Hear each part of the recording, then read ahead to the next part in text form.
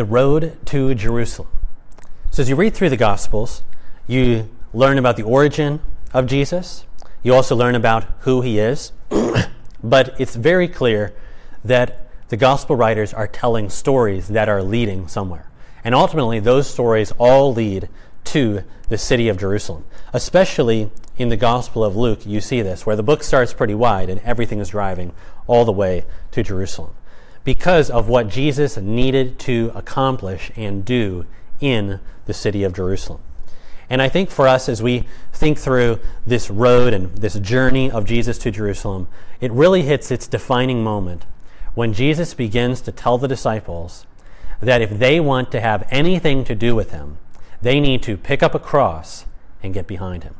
He does not tell them that at the beginning when he calls them. I don't think they really thought that that was in the cards when they first set out to follow him. But after he has revealed himself to them in many different ways, and specifically he asks the disciples, "Who do you think that I am?" And Peter says, "You are the Christ, the Son of the living God."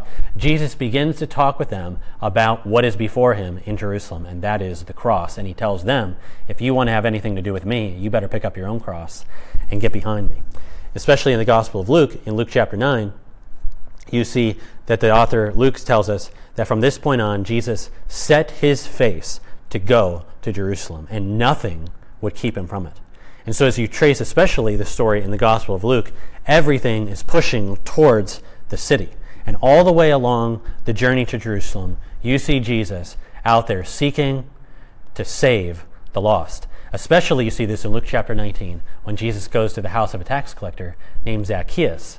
And he specifically goes after Zacchaeus, calls him to repentance, and brings salvation to his house as Zacchaeus becomes a follower of Jesus. And Jesus says one of the most famous things in the Gospel of Luke when he explains why he had to go to Zacchaeus' house, because he says, "For the Son of Man came to seek and to save the lost." And that really is the explanation for why Jesus has set his face toward Jerusalem, because he's going there to do what needs to be done to seek and to save the lost.